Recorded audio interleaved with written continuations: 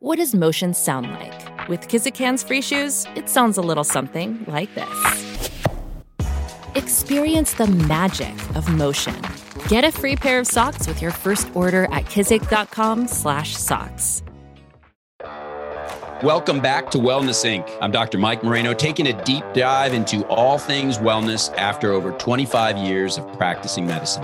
I'm fascinated with anything and everything that can help you feel better, live healthier, and become the best you possible.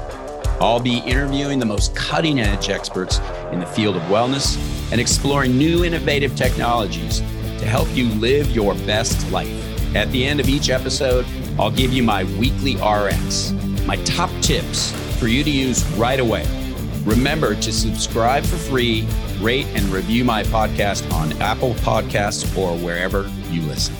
Well, listen, I don't know about you guys, but we could all use a little forgiveness in our hearts, in our minds. And I will tell you, these next two gentlemen that we are fortunate enough to have are going to talk about something everybody listening has had experience with. In talking about the science of forgiveness and how it relates to our mental and physical health, Dr. Everett Worthington has defined, established, and led the field of investigation into the psychology of forgiveness for over 40 years. He's a clinical psychologist and author of over 40 books, mostly on the topic of forgiveness, marriage, and family topics. Not only is Dr. Worthington the academic expert on the topic of forgiveness, he has an incredible personal story he'll share that shows how he's taken this work to heart in his own life. Dr. Loren Toussaint is a professor of psychology at Luther College in Iowa. He directs the laboratory for the investigation of mind, body, and spirit that studies virtues, especially forgiveness, and how these constructs are related to health and well-being. He encourages everyday forgiveness to build resilience and minimize stress in families, schools, healthcare, workplaces, and communities. He is co-editor, along with Dr. Worthington, of the book Forgiveness and Health: Scientific Evidence and Theories Relating Forgiveness to Better Health. Without further ado, I want to thank you gentlemen for joining me because I feel very honored and I have a ton of questions for you guys. Thanks. It's great to be here. Yeah, looking forward to it, Dr. Mike. So, Dr. Worthington, we're going to get to your story in a second. I'm going to start with you, Dr. Toussaint. What is forgiveness? Let's just define it. We probably throw that term around all day long, but what is it? Well, that's a really good question. And I'm really happy that we can start there because understanding what unforgiveness is and what forgiveness is absolutely key to what we do. And thanks to the work of Dr. Worthington and many of his colleagues, we have a much better understanding of these two constructs than we did even just maybe 10 or 20 years ago. The really interesting thing is that unforgiveness is kind of a collection of really nasty, caustic emotions that we feel when we've been hurt by someone. And these would be things like just simply being hurt or feeling betrayed, maybe holding resentment for someone or feeling immense anger or hatred toward someone who has hurt us. And of course, forgiveness is thought of as an ability to let go of those things and hopefully replace them with more positive emotions, things like love or compassion or empathy. So fair to say, easier said than done. Yeah, I think that's a safe, I honestly, that's a safe assumption. Yes. I mean, this is a stressful process for people. I'm speaking from my own personal experiences, and I think back of a story between my family. I'm one of 7. My brother, who I'm very, very close with, he's also a physician. We got into it 20 plus years ago over a family thing. And I can't even believe I'm going to say this, but I didn't talk to him for a couple of years. Now, this is someone who I communicate with multiple times a week. And I think back when I was, given this opportunity to be able to talk to you guys, I was like, wow, that was the first thing that came back to my mind was, man, I had this thing with my brother. So I guess it's fair to say that this sticks in our head? And even though we think, just let it roll off or don't let it bug you, that's not how it's going to happen. I mean, how does this really affect, and maybe talk a little bit about the stress behind unforgiveness? Yeah, I think what you identify here is something that we can all relate to. We all have, as you say, Dr. Mike, one of those things, and some of us have multiple of those things. They're really hard to get past, and it takes a lot of effort, frankly, to forgive. And in the meantime, while you're still holding on to unforgiveness, you end up experiencing more stress than you would otherwise. And many people know about stress as kind of the experience of the fight or flight response. And it turns out it's actually more than that. There is that aspect to it. There is a sympathetic nervous system response that kind of revs you up and increases your heart rate and your respiration rate and does things like that to you. But there are other longer acting systems that mediate the stress response. And these things operate through what we would call a psychoendocrine system, where what you understand in the world through your brain gets translated into the hormonal system in the body, and a primary mediator of the stress response in that regard is the hormone cortisol. And in both cases, forgiveness or lack thereof have been connected to both the sympathetic nervous system arousing our organs, as well as increased levels of these stress hormones. And so the bad news is here that the longer you stay in that unforgiving state, the longer you're going to experience higher levels of stress. And these stress responses, physiologically in particular, have really negative effects on our overall health and well-being. It's funny because you bring up, not funny, but it's interesting because you bring up the adrenal gland and the production of cortisol in the body. We know, I tell my patients all the time, there are a few things that affect your blood sugars when I'm speaking to my diabetics: exercise, diet, hydration, and stress. Stress increases cortisol. Cortisol can cause spikes in glucose. And you hear this all the time. You've heard it for years. Stress can kill you. Well, stress can kill you. It's not like it's, something that happens, but I think the chronicity of stress when you carry it, and it drives me nuts. Look, I'm stressed out now, but it drives me nuts when you see these people who are just they seem unaffected by it. I almost don't believe it. When you hear about people that tell you these stories and you're like, really? Because I would be like crawling out of my skin half the time. So for me, I think it's a big mental toll. And I think, I guess everybody's different, but maybe comment a little bit about the individual in terms of the mental impact, the physical impact, and perhaps even a combination of the two. Yeah, those are really good points. I think you're right. Everybody's different. It's hard to predict who's going to respond in a particular situation and show a real strong stress response, and who's going to be able to cope really well. And that's one of the interesting things about this area, of course, is that not all people respond in similar ways. And because of that, we are really interested in understanding how things like forgiveness might be involved here, because it may be the case that people who are more forgiving, maybe they don't struggle quite as much with the ramifications of stress. And in fact, that's one of the things that we studied just a few years ago. We looked at a broad array of stressors. In fact, it's known as a life stress inventory. So it really covers a lot of ground. And the territory that it encompasses is really meant to, take in your entire life's stressors. And what we found is that very reliably, stress is related to increased symptoms of depression. And that's no great surprise. We were expecting this. It has probably been demonstrated in, if not dozens, probably hundreds or maybe thousands of studies by this point in time. That's just a very, very common finding, that stress has a really negative impact on your overall mental well-being. The thing that we were unprepared to find was that that was true, but it was only for people who had low levels of the trait forgiveness. that got a little bit better for people who had moderate levels of the trait forgiveness. And people who had high levels of forgiveness showed no statistical relationship between stress and depressive symptoms. And to me, that seemed like a magic eraser. Right. It kind of stunned me. I was not ready to see that. I thought that there might be some benefit of forgiveness and a forgiving kind of disposition in one's life. And I thought there would be some benefits to that.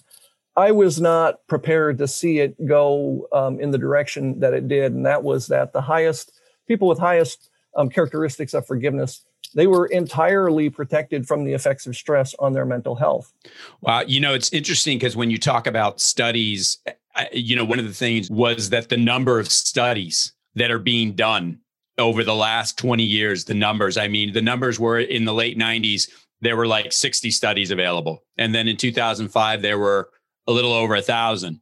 Now, fast forward to 2020, there are 2,500 studies. So clearly, like anything else, things that become more relevant and present in our lives are studied and looked at more. So clearly, this is on the forefront for good reason. Let me ask you a question. And this is going to seem very just trivial and simplistic, but I want a nugget, and I want the listeners to be able to, they're out there just trying to take all this in, I'm sure. Where would you say someone starts? Let's say someone out there is listening and they're like, God, I got into this fight with my brother a year ago and I'm still boiling about it. Where would you say, if you could give a simple sort of starting point, jump off point, where would you say you would go? Dr. Mike, if you're asking me, I would send anyone who was looking for a good starting point to my friend and colleague and longtime mentor who is on the screen with me right now. This guy is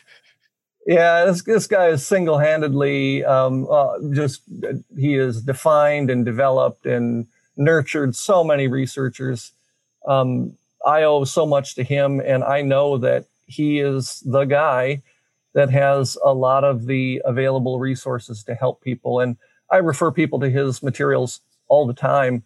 There's ample books and resources on his website. So that to me is an important thing, because as a psychologist and somebody who's interested in studying science and understanding these things from a scientific perspective, I trust the work of Everett Worthington and my colleagues. So that's the direction I would go. I would point them toward the REACH model and encourage them to read up on it and practice it regularly.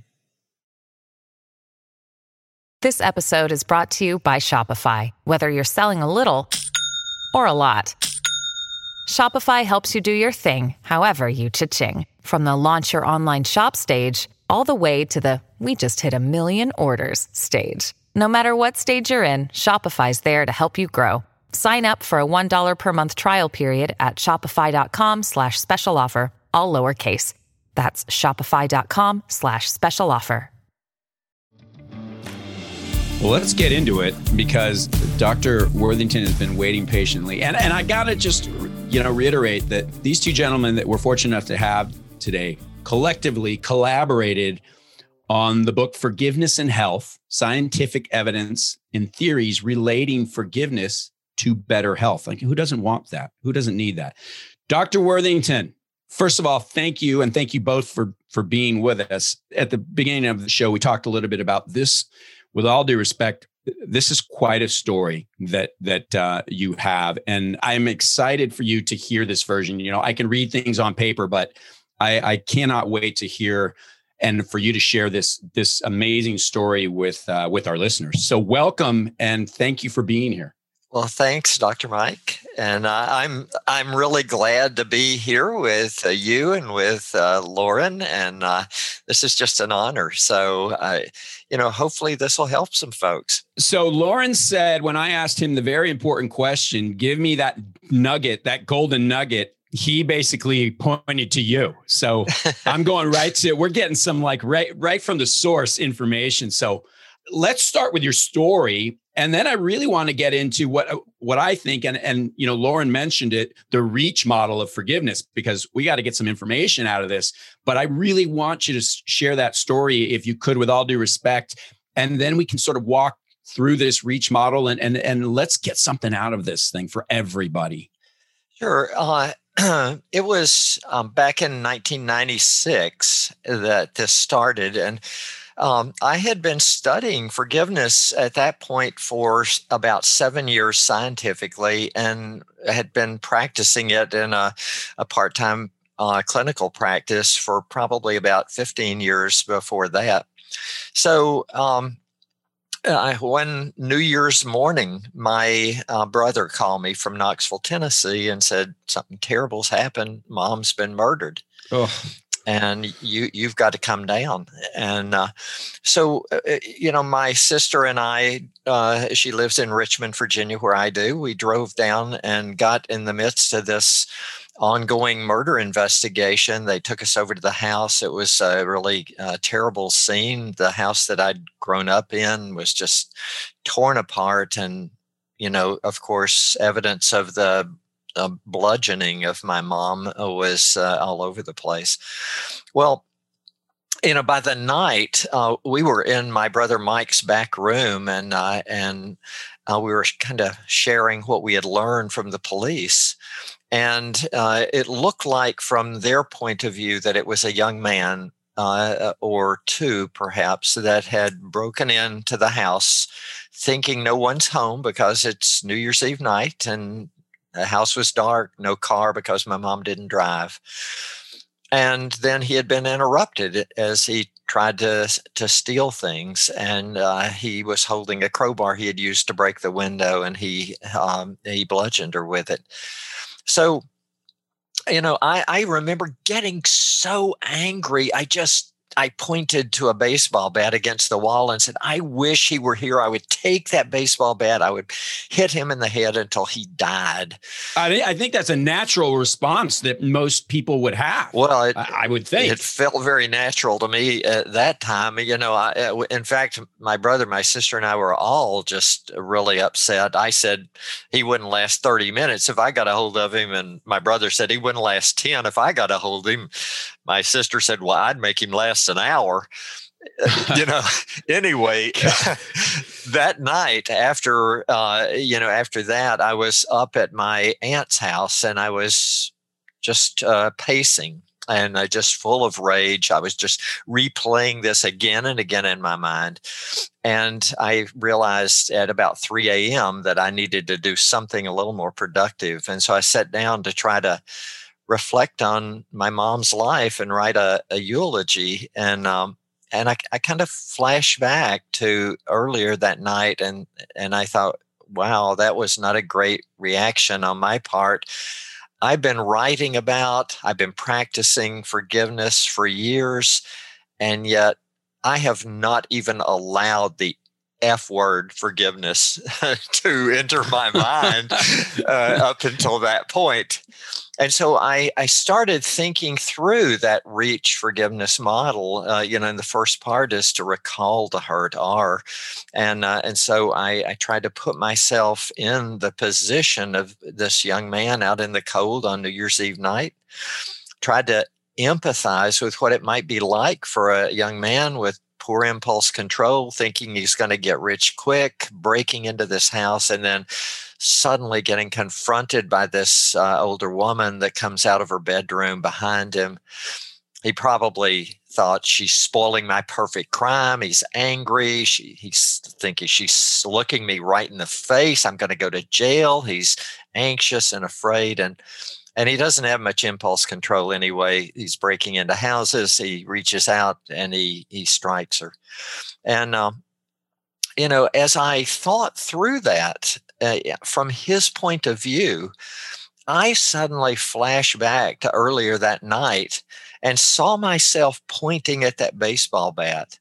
Now, here I was a mature, at that point, like 48-year-old man, a Christian, a person who studies forgiveness, who writes forgiveness, who teaches others how to forgive. And yet I won't even allow the word forgiveness to enter my mind. Right, right. And I had to confront myself, and I said, whose heart is darker here? This kid with the poor impulse control who's afraid, who's angry, or me? And I came to uncomfortable conclusion that my heart was darker than his. But I thought, but I can be forgiven of this.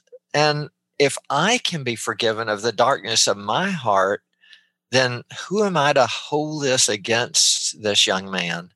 And I was able to give him at that point an altruistic gift, an unselfish gift that he did not deserve, but nevertheless, I could give that gift to him, and then later commit to the forgiveness that I experienced and hold on whenever I doubted. So that actually is just a practice of reach, recall the hurt, empathize, give an altruistic gift, commit, and then hold on.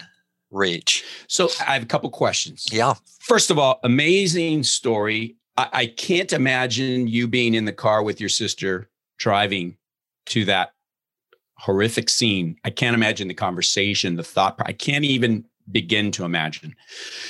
And this whole idea of the reach model of forgiveness so we talked about recall, empathize, altruistic, commitment, and holding, REACH.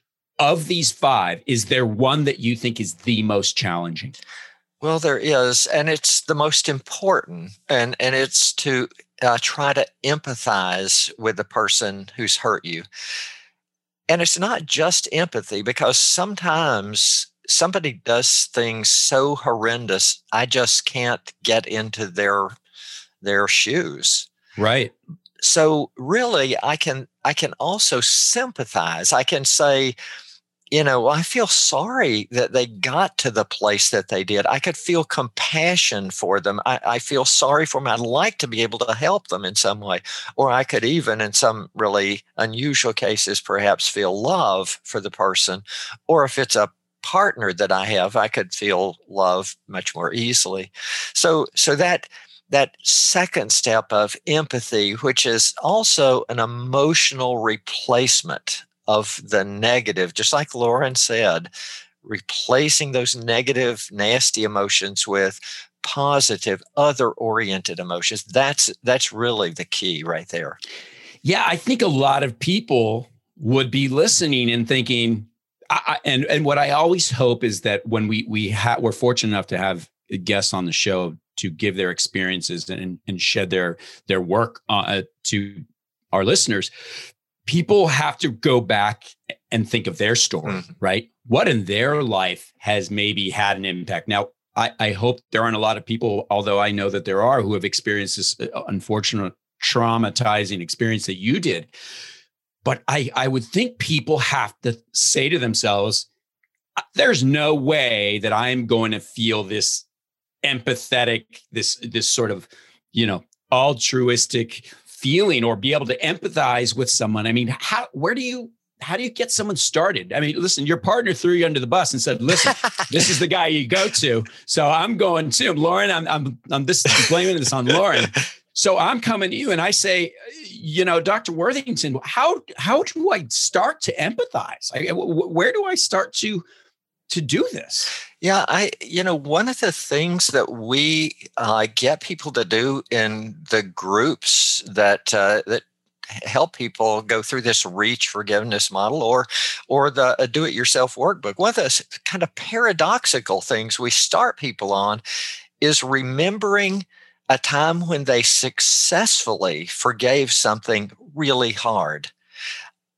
almost everybody can come up with something where they've succeeded at this.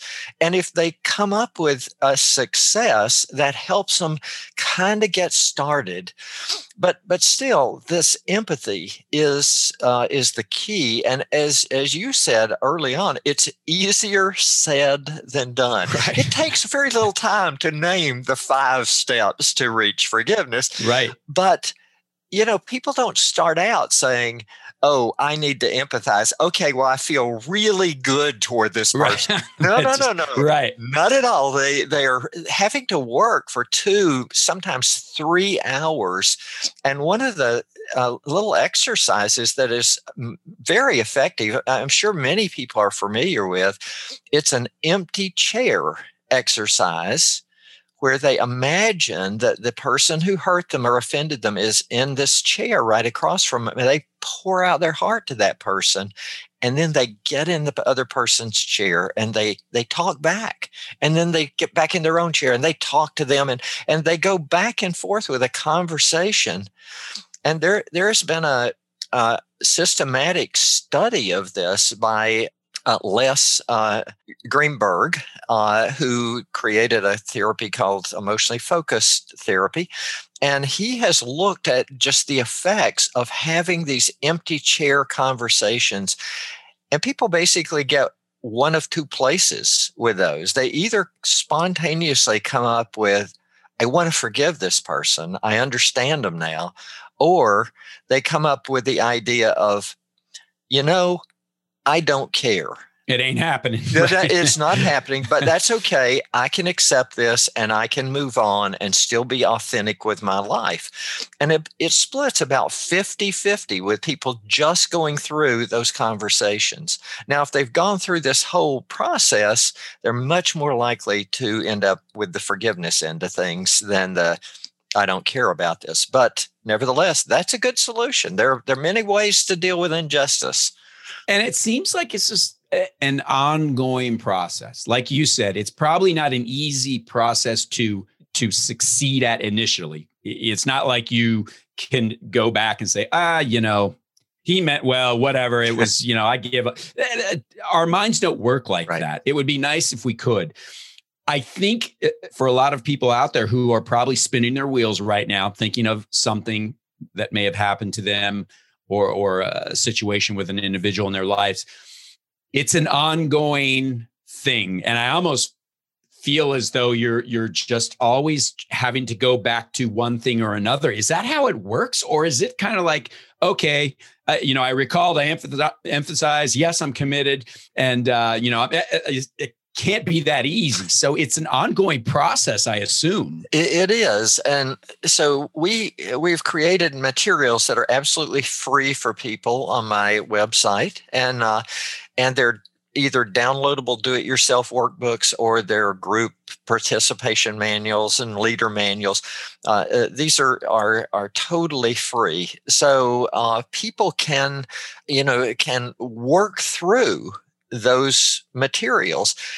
And if they do it very carefully, it takes maybe 6 hours. And science, has shown, and when I say science, I'm talking about 90 studies have shown that the more time people try to forgive, the more forgiveness they will experience, the less depression they have, the less anxiety they have, and the more hope that they have. But like you said, it's an ongoing process. So a person going through this for 6 hours doesn't necessarily get 100%, I'm totally there. So we have a 2-hour version that people can kind of go back and do a refresher, but without going through the whole 6 hours of thinking through this again. We do a little exercise of having people write a little word like I was betrayed, and they write that on their hand and then they wash it off. And sometimes it goes away completely, but sometimes you can still see it. Right. So we go, well, so how do you get rid of it? And they go, well, wash my hands again. There you go. You can go through this. You can do the big cleansing the first time, and then you go back and do the quick cleansing and get rid of it. So what we're learning is that Dr. Toussaint was correct in his referral of me and my question to you, because it's outlined very, very well from everything you just expressed. Of course, I was going to deflect and take it back to Lauren and put him on the spot. Well, let's actually, okay, let's go with that for a second. Yeah. You've expressed a story. Lauren, is there, now you guys have collaborated together for years on this subject. Is there something in your mind that stands out when you think like I shared this story, without going into detail, with my family and my brother from 20 years ago. And to this day, when people say, has this ever happened? I'm like, yep, I don't even think twice. And I assume with Dr. Worthington, very similar. So what about you, Lauren? Is there something that just stands out to your head, your go-to, where I'm still working on this? Yeah, I mean, I think you hit kind of an important issue here, and that's that some people may be listening to this and thinking, I've never really had any kind of problems like this, and I don't know if this really necessarily applies to me. I don't know how useful this might be. I was kind of like that for a long time. Early in my relationship with Ev and the work that we did, I was really, I guess, more interested out of kind of a religious and academic perspective. But as we all know, these sorts of issues in life, oftentimes you don't avoid them completely forever. You might get lucky for, it seems odd, but you might get lucky for a couple of decades. And you might roll through early parts of your life very easily. And some people don't, but some people do.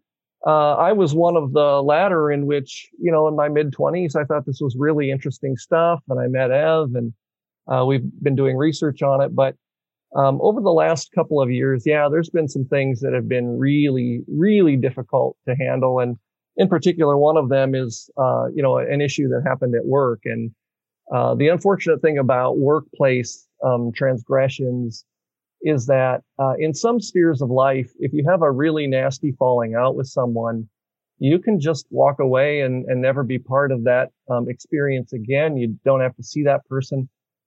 But in the workplace, especially at a place like a college or university where people tend to work their entire careers often, you're stuck with it. And that became, things became awfully personal for me. Right. And I think it's one of the interesting things is that even if you don't feel like you have any significant things in your life right now, I think it's safe to say you will. It's just a matter of time. I don't think anyone gets off this, gets off this without paying their fair, share of hurt and pain. And it'd be nice if you could take the ride of life and not encounter these kinds of obstacles, but I don't see many people able to do that. Yeah. And I think you're absolutely right. And the information that we can get from you guys, and it seems like this is something that you're just constantly trying to practice at. Gosh, I know this is going to make me reflect, and I hope, to the listeners out there, it also makes them reflect that there's hope. There is a way to get past this. And when you hear Dr. Worthington's story, if someone can get past that, then you can get past a lot of things in life. I thank you both for just your expertise and your knowledge, and this has been extremely helpful to me, I know, and I hope to the listeners as well. I mean, forgive is not, as we said earlier, easier said than done. But if you have a systematic approach to doing it, which I think you guys have outlined very well, it may be a lot more approachable than we think. So where can my listeners find you guys? Can you tell us where we can? You guys mentioned a lot of these materials and a lot of these things. Can you just let us know through social media outlets or anything we can do? Where can we find you guys? Well, I have a website. Should be fairly easy to remember. Ev Worthington, that's EVWORTHINGTON, Ev Worthington -forgiveness.com. That's got pretty much a massive amount of free material there. The only thing on it not free is books, and that's because the publishers won't let me give them away. Oh, really? How dare they? And Dr. Toussaint, where can we find you? Yeah, I'm at Loren Toussaint on Facebook, Twitter, and LinkedIn. I have a webpage as well on the Luther College website. So those are probably the most convenient places for people to look. Excellent. Gentlemen, I can't thank you enough. This time just flew. And this is stuff that we all need. I mean, you think about the world and you think about where we are. And I mean, I could go on and on and on about why we need to forgive. It could be a friend. It could be an enemy. You know, as Dr. Toussaint commented, it could be a colleague that you got to see every day. And that could be a nightmare if you let it fester. So it's work in progress constantly. The longest field goal ever attempted is 76 yards. The longest field goal ever missed? Also 76 yards. Why bring this up? Because knowing your limits matters, both when you're kicking a field goal and when you gamble. Betting more than you're comfortable with is like trying a 70-yard field goal. It probably won't go well. So set a limit when you gamble and stick to it. Want more helpful tips like this? Go to keepitfunohio.com for games, quizzes, and lots of ways to keep your gambling from getting out of hand. And now for this week's Weekly RX. And you know, the way I go about this, in all transparency and honesty, is just in listening, I always have a plan. And then like everything else, my plan, the wheels come off and I go a completely different direction. So I jot down these notes. I'm like, well, this would be a good tip and this would be good. I honestly, there's so much stuff, but what I loved most that you guys expressed was start to remember success at doing this in your life. Start to remember at a time when you succeeded in forgiving someone. And I love that because I work with my patients every day who have lost weight or who have lowered their blood pressure or who have done a lot of these lifestyle changes, been successful at quitting smoking. And they succeeded at one point in their life with something that they thought they could never succeed with. So I think my tip of the day for everybody is to have some faith in yourself, have some confidence in yourself that you've succeeded in many of the things that maybe you're struggling with now in your life in the past. You've succeeded before and you will and can succeed again. So, gentlemen, thank you so much for spending this time and shedding this so many great tidbits of stuff here. That's it for today. Everybody, don't forget to subscribe for free, download and listen to Wellness Inc. with me, Dr. Mike Moreno, on Apple Podcasts or wherever you listen. And follow me on social media at 17Day Diet. Thanks, everybody. Have a great day. The Wellness Inc. with Dr. Mike Moreno podcast is for informational and entertainment purposes only and is not intended as a replacement or substitution for any professional medical, financial, legal, or other advice, diagnosis, or treatment. This podcast does not constitute the practice of medicine or any other professional service. The use of any information provided during this podcast is at the listener's own risk. For medical or other advice appropriate to your specific situation, please consult a physician or other trained professional. Thank you.